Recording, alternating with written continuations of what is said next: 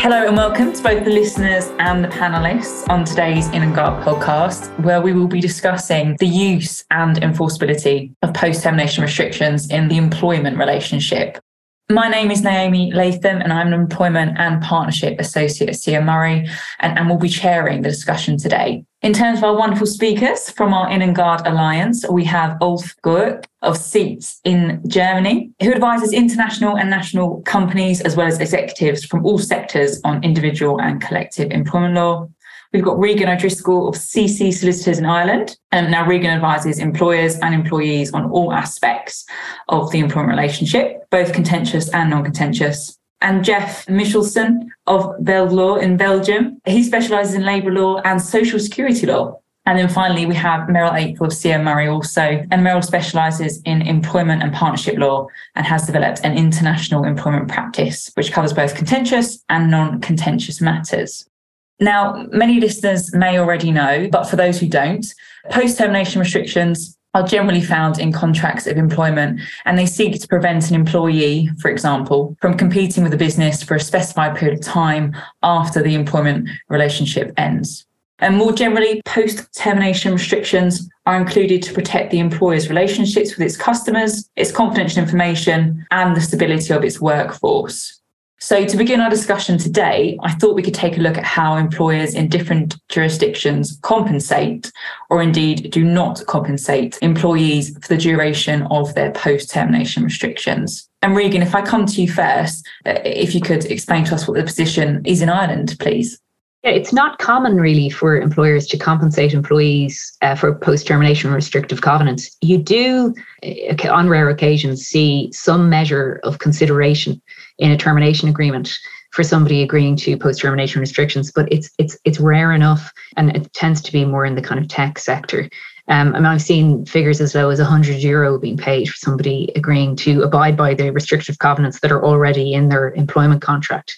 So, as I said, it wouldn't really be seen as something that's particularly helpful. It's something a judge might take account of if it was adequate consideration, if it was something a bit higher than €100. But it's not the only thing that a judge is going to be looking at when deciding whether to enforce a restriction. They're going to look at actually the reasonableness for the restriction itself, whether, for example, it's been coupled with the person being off on garden leave for an extended period of time, whether there are legitimate business interests that need to be protected, whether this person could actually damage those, and whether the restriction that's been imposed is the minimum amount necessary to protect it. Judges don't really like restrictions in Ireland. I mean, they see them as a breach of the Competition Act. Because once somebody leaves employment, they're essentially in a separate undertaking, and two undertakings shouldn't be acting in a way to restrict competition in a particular sector. So they tend not to enforce them if they have any possible reason not to. It's probably a bit of a broad statement, but it's generally seen as true. So yeah, reasonableness, minimum amount necessary, all that kind of thing. Compensation isn't something that's been seen as a significant factor. That's really interesting. Thank you. And Ulf, is it the same position, with employers in Germany? And if so, does that position originate from case law or is it from a body of legislation? Actually, it's both. The most important actually is statutory, so that is part of the commercial code. And so there is a need to pay compensation. So you have to observe quite a number of requirements relating to the scope, content and implementation of such restrictions. But in particular, you have to observe a maximum duration of 2 years, and the employee has to be paid a so-called waiting compensation. And that compensation must at least amount to half of the total remuneration. So taking into account all bonuses and benefits and whatever there is for the duration of the obligation. So that is actually the main set that the compensation has already been introduced into the commercial code in 1914 and has gradually been kind of moved to cover all employees, and is nowadays also seen as the set of rules as an embodiment of the constitutional principle of occupational freedom. So it serves to protect competition and the employee. And Jeff, coming to you then, it would be interesting to hear whether that same type of legal duty exists in Belgium. Yes, it's very similar to the German situation. Our Employment Contracts Act prescribes the duty to pay half of the employee's total remuneration for the duration of the covenant. The covenant itself must explicitly describe this duty of payment. Otherwise, there's already a first risk of nullity. There's one exception. Sales representatives can't claim compensation for the enforceability of a non-compete covenant. And when there's no duty to pay, it doesn't happen. I think, generally speaking, as is the case in Germany, Belgium has strict legal conditions that have to be met for these non-compete covenants. Another example, in practice, the employee has to earn a bit more than 70,000 euros on annual basis for the clause to be valid. It's a condition that can be altered by collective bargaining agreements, but there are hardly any. And so what is peculiar, that while there are a lot of strict conditions leading up to a lot of existing non-compete covenants that probably nowadays are in principle not valid, only the employee can call upon this nullity, this irregularity. And that's why we see a lot of employers who forget to waive the effect of the non-compete, thinking the covenant isn't valid anyways. These employers will end up paying the compensation nevertheless, because it's only upon the employee to call in the nullity. It's not upon the employer. And so often they'll end up paying this compensation even when they thought it wasn't necessary at all. Thank you. And taking the other end of the spectrum, and I know from my experience that it's not common to see payments being made to employees for the duration of their post-termination restrictions, but it would be great to hear whether you still find this to be the case, Meryl. Yes, thanks, Mary. Listening to Jeff, I was somewhat relieved, actually, that we don't have a culture of having to pay for post-termination restrictions. But much more common is use of garden leave, as Regan touched on. So obviously that is the situation where notice has been given by one party or the other, and the employer then triggers an express garden leave clause. There could be problems if there is no express clause, but they trigger the express clause and they ask the employee not to deal with customers, not to deal with third parties like the bank or other key suppliers, not to contact certain colleagues except for HR. And so it effectively works to freeze them out of the market. And of course, they are being paid during that period. And I think that there's a tradition in the UK, obviously, that is a case law. This is a case law area where it's governed by the common law. And the courts have taken the view that they won't specifically enforce by injunction a covenant for someone to work for an employer. And so they talk about not wanting to make the employee choose between starvation and enforced idleness.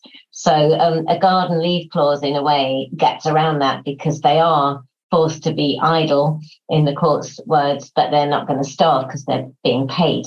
I think the other thing to mention, and I think this probably does happen across a number of jurisdictions, but we're seeing it a lot in the UK, is use of what we're calling atypical restrictive covenants. So that's where you've got deferred remuneration, where perhaps one of the performance conditions is that you mustn't go and join a competitor, or long-term incentive plans where there's malice and clawback clauses, and they might relate to hidden nasties in the accounts coming out later, but they might also relate to the behaviour of that particular individual. So again, there is, in that situation, they will be paid if they stay out of the market. But if they choose to go and compete, they stand to maybe lose a lot of money or equity.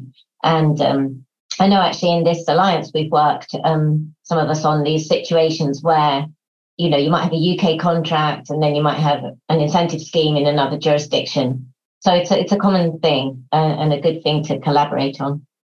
Actually, now that you say that, Meryl, I did have a deferred consideration issue with post-termination restricted covenants in one case. In the end, it wasn't agreed. The employee didn't trust the employer that they would ultimately pay. So some other arrangement was reached, but it was certainly attempted here in that case. Interesting, yeah. And thank you both. Taking all of what has been said into consideration, Are there any potential reforms in the pipeline for each, when I say respective jurisdiction? For instance, I know that in the UK, we're still waiting for the response to the government consultation on restrictive covenants, which, coming back to you, Meryl, you might be able to explain some more detail. Yeah, I think there's been a couple of attempts to consult about this, 2016, and then that sort of dropped away. And then after the pandemic, there was a lot of rhetoric about we need to be, and maybe Brexit had something to do with it too, but there was a lot of rhetoric about needing to be a competitive environment for entrepreneurs and needing to make sure there weren't undue fetters on competition and on business. And so the government started another consultation in 2020, and I think they got all the replies in by February 2021. But the last we heard was in March of this year, and the relevant minister at the time said, well, we do still intend to produce some sort of output from this consultation, but we don't know what, and we don't know when. However, what I can just say quickly is that a couple of options were being considered.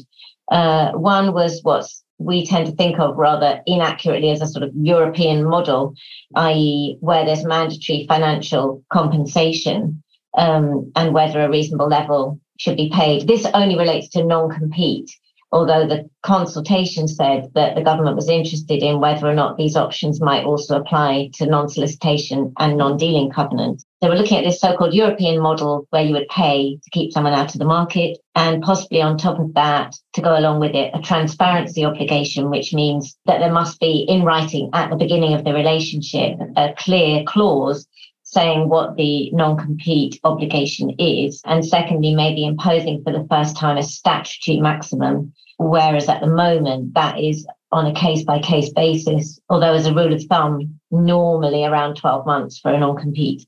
And then option two, other end of the scale, so-called Californian model, which is just banning non-competes altogether. So in terms of predicting, I think probably we're not looking at banning them completely. The general view in the consultation seemed to be they work quite well. The courts have been applying the various principles, which are very similar to the principles Regan talked about, very effectively, and working out whether or not they think the relevant interest, normally protection of confidential information, needs to be protected by a non-compete or not. Thank you. And Jeff, I know that you have already spoken about employers having a duty to compensate an employee for half of the length of their non-compete period. And it sounds like the UK may well be catching up with that approach in due course. However, are there any other reforms or recent developments that you can share with us? There are none concerning non-compete covenants. We do expect employers to take another look at another restrictive covenant, the exclusivity covenants, clauses restricting employees to work simultaneously for another employer during the period of active employment. Because exactly 8 days ago, a new law came into effect as a consequence of a directive of the European Parliament and Council on transparent and predictable working conditions. And this new law actually prohibits employers to prevent employees from working simultaneously for other employers, for instance, via these exclusivity covenants, except for a couple by law regulated situations. So it's a restrictive covenant, not post-contractual, but nonetheless worth mentioning, that will have to be treated differently. Thank you. And I can well imagine you've been busy, getting to grips with that new piece of law being introduced. And then as I understand it, I don't believe there's any potential reforms coming in either Ireland or Germany. This may be the case. Correct. I mean, we have the same, obviously we have to transpose the same directive Belgium does. We still haven't transposed that particular part of it. Apparently the government are saying it will happen as soon as possible. I think that's a direct quote. But we were supposed to transpose it in August. So it's certainly not just, and there's no sign of even any draft legislation. I don't know when that's going to come in. But I think the exclusivity clause is going to be a significant change, more psychologically than anything else, really. I think a lot of employers, when I've spoken to it, have kind of run screaming into the background, go, what are we going to do now? But in reality, I wonder whether it will actually, there'll be a huge impact in practice. But I think there's going to be an initial shock to the system in terms of getting their heads around it. And how do you deal with that, etc. That's great. Thank you. So then going back to how post-termination restrictions are used in the employment relationship, Regan, coming back to you, do employers in Ireland adopt a different approach when applying post-termination restrictions to partners and directors? Well, I suppose the reality is that partners and directors are going to be senior. So if anything, they're going to be the people who, are most in the line of fire for post-termination restrictions. When it comes to partnerships, like legal partnerships, in my experience, they tend to rely on garden leave, the system that Meryl described earlier, to just keep people out of competition. So somebody who's a partner in a corporate firm is going to have a notice period of 6 months, or 3 to 6 months, depending on the level of seniority, and they're going to be kept out of work for that period. And then they'll have a non-solicitation clause potentially as well, where they're not allowed to solicit clients. I mean, it's often the case that when partners join up, or when somebody comes into a partnership, they will bring clients with them, and there'll be some agreement at that point that when they leave, they can take those clients with them. And then there might be some dispute at the end about who those people were, or whether they're offshoots from those. But that kind of thing all gets negotiated upon termination. But yeah, in principle, no reason why not. All the same sort of questions arise, the legitimate business interests, etc. And how long have people been kept out of the workforce? Are their skill levels going to be depleted by the amount of time that they have spent out of the workforce? Yeah, I'd say that's as much as I could say about that. There's no real change. Thank you. And Ulf, is it the same for partners and directors in Germany? Well, there is a certain kind of a difference with regard to directors. So those people, directors and officers who are in the company register, are not seen as employees, but to be on the employer side. And consequently, they are not covered by the labor courts, but by the normal civil courts. And they apply somewhat harder standards. And they have, even though kind of the legal literature is against that, they say that in these cases, you don't need to pay compensation for those managing directors. So for everyone else, like the situation is kind of, generally the legal situation is quite stable. There used to be that you could include non-competition clauses without compensation for highly paid executives, but that has been abolished in 1975 already. So it might be that this might change somewhat sometime in the future, but it's not to be seen that the civil courts might say, okay, we will apply the statutory rules regarding waiting compensation too. At the moment, it's not the case. Even, I would say, most of the contracts include a compensation if you have that for these kind of executives. So we usually recommend including a waiting compensation to cater for the fact that one day the civil courts might change their mind and these things might be different. And Jeff, is it the case, in Belgium that directors are also treated differently when it comes to enforcing their post-termination restrictions? Yes, again, it's very similar to the German situation, because directors are self-employed in Belgium. So the Employment Contract Acts is not applicable. These strict legal conditions aren't applicable.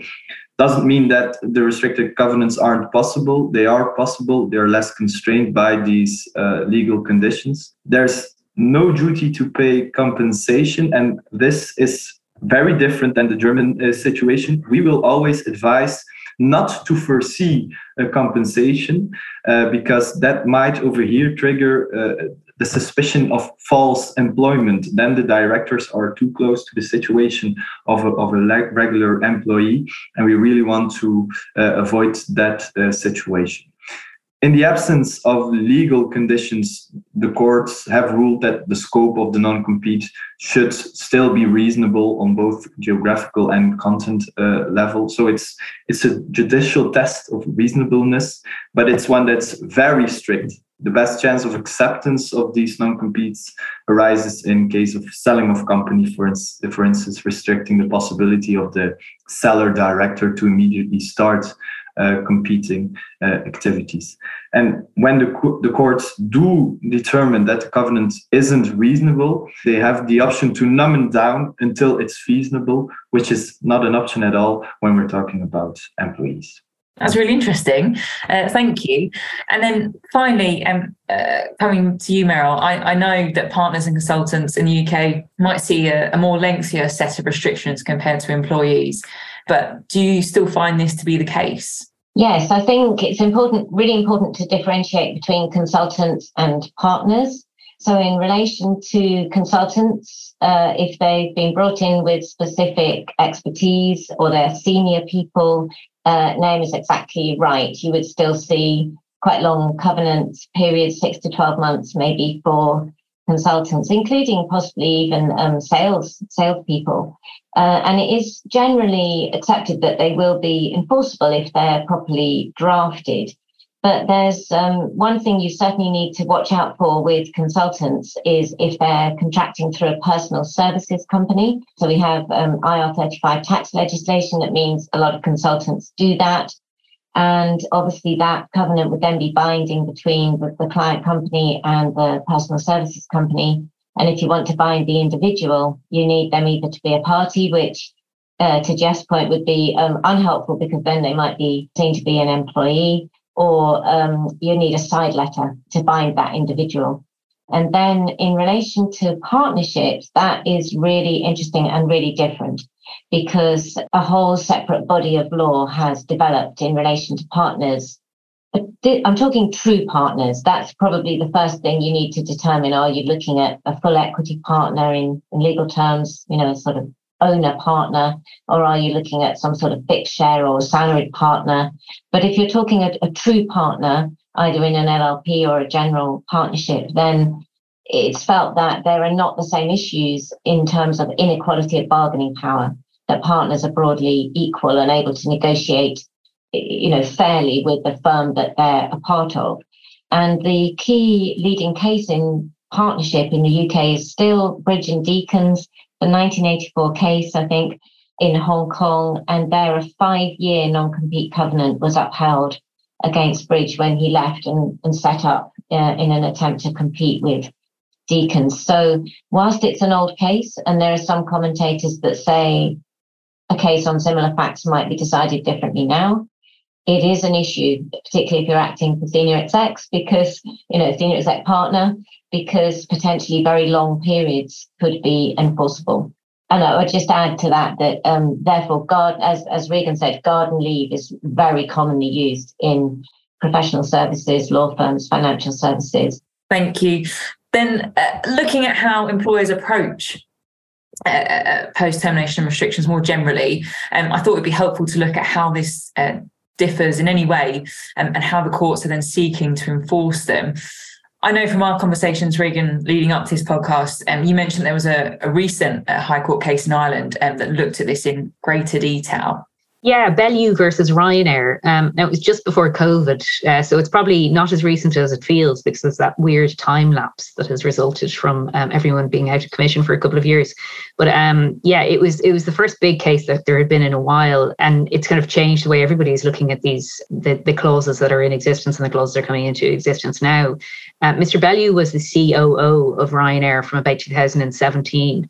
And as you'd expect for someone in that kind of position, who's extremely senior, you're going to expect to see, and lo and behold, he did have a long post-termination restriction of 12 months. That's about as long as you would see, really, certainly in this jurisdiction. I've definitely had some US clients who've asked for longer ones, but we always say, look, this is about as long as you'd expect to see or expect to be enforced.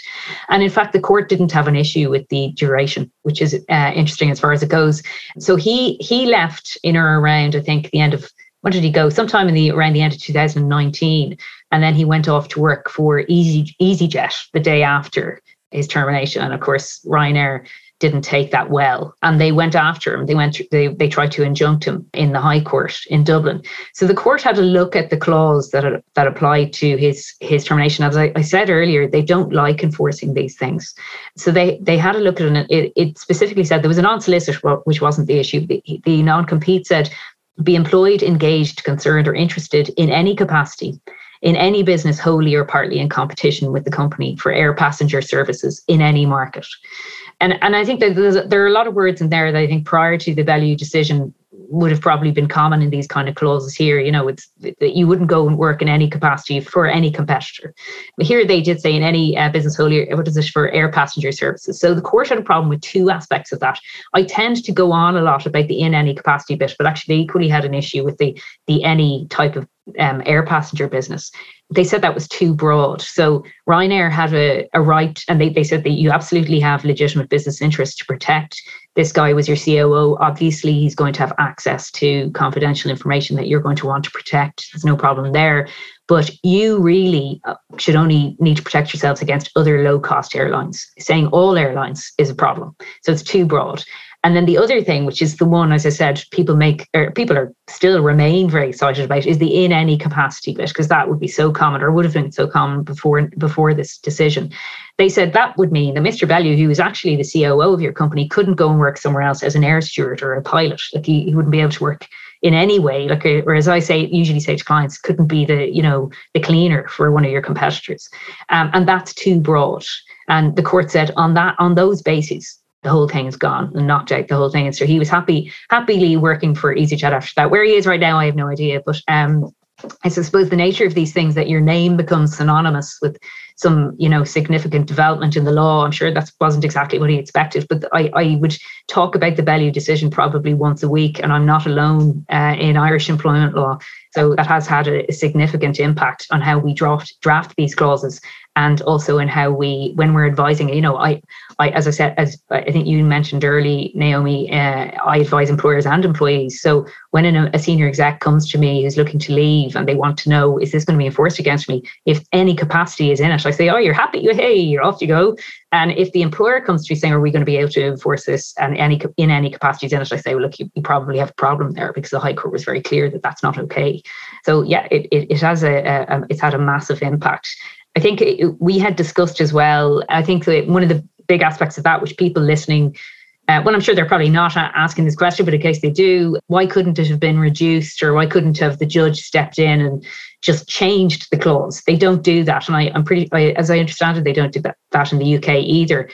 There was a case that I remember from around about 2010, where a judge actually stepped in and reduced the duration from 6 to 4 months, but I cannot find a written decision on it.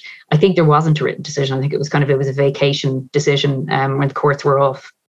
But there was one time that happened, and I think it was very much a once-off kind of unicorn event. But it just goes to show that anything can happen in litigation, and that's litigation risk is something you just cannot predict what might happen when you go into a courtroom, which is one of the reasons why there are so few of these cases, because everybody's terrified of what might happen and then the legal costs that result. So it sounds like to some extent, whilst courts are reluctant to enforce post-termination restrictions, it certainly doesn't stop employers from putting them into contracts by any means. Oh no, well, it's the deterrent effect, really, isn't it? Because employees don't necessarily know that. So and sometimes they're willing to take the risk to see if their employer will. And very often there's correspondence where the employer is saying, you shouldn't be competing, etc. And people are writing back to each other, and then nothing happens. That's relatively common. No, that's really interesting. Thank you. And then, Jeff, do you find that employers in Belgium tend to insert an array of post-termination restrictions, or is that simply just not the case? Well, they certainly have this tendency to insert non-compete covenants into a lot of employment contracts, even when there's no point at all, except for maybe the strategy to have your employee a bit afraid of what they can do after the employment contract. But the problem here is, as I have explained, it's not upon the employer to then later say, okay, this clause isn't valid, so I don't have to pay. It's really a big risk to insert these clauses when you don't want to use them in the end. My advice to Belgian employers listening would really be, have another thought about whether you want to have it in your contract, yes or no, because you might end up, as a lot of employers do, paying a compensation for a covenant that you forgot to waive. and then paying an employee that in reality will hardly be able to really compete. And Ulf, do employers in Germany have the same sort of default position as Belgium? No, I'd say rather to the contrary. So post-termination restrictions on competition are quite rare. So I'd say maybe 10%. So more for executive employees or people, of course, who have a high value, like because of their knowledge in technical terms and in particular in sales. And we do encourage our clients, employers, to think about the cost-benefit situation if they want to have it. So it seems like you may also use, of course, the garden leave, so if you notice period, and especially with executive employees, you tend to have 3 to 6 months of notice period, and under the notice period, if you do it correctly, you also have a non-competition obligation. So that might be sufficient. So normally you try to have this discussion when someone is hired, or then, the discussion whether it should be waived. But the problem with the waiver is if you waive it, it will become kind of the restriction will fall away immediately, but the obligation to pay compensation will remain in force for a year minus notice period. So if you have 1 year, and you have 6 months of notice periods, it will be another 6 months you have to pay the waiting compensation. Otherwise, in general, I think the situation is comparable to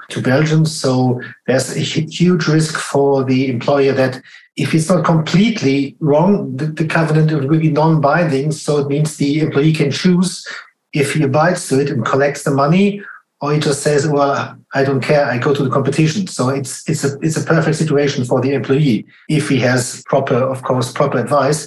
So there's a huge risk, and so you can do things wrong with the scope, with the remuneration, compensation, all that stuff. So in general, that's why I think employers in Germany have learned the lesson, so they tend to refrain from using these covenants. Thank you, Ulf. Now, I know that in the UK, post-termination restrictions always a hot topic of conversation, and that we've had some recent case law from both the Supreme Court and the High Court that have revisited or relooked at the UK's restraint of trade doctrine. Meryl, would it be fair to say that employers are prepared to enforce and take legal action in respect of these post-termination restrictions? Yeah, absolutely. We see that in our practice, that employers are quite keen on the remedy of an injunction, because it really grabs the attention of the parties involved. And obviously you can get to court very quickly. And if you can enforce your covenant, then by and large, you don't end up having to go to trial, although you have to be willing to, because then a deal can be done. So it's a fantastic weapon in the armory of the employer, I guess.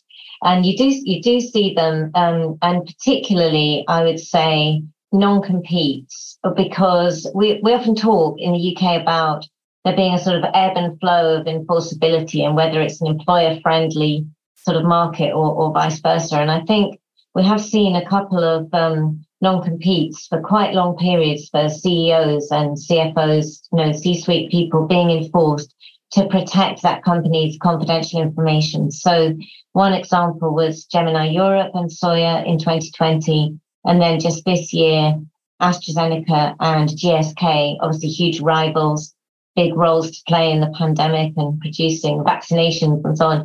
They have huge amounts of confidential information. And if that is of the quality of a trade secret, or at that end of the scale, as opposed to just the individual's knowledge and skill, it's very possible to get a non-compete to protect your confidential information, prevent that individual going to the competitor immediately, and perhaps deliberately or even inadvertently sharing secrets that would enable the competitor to get an advantage.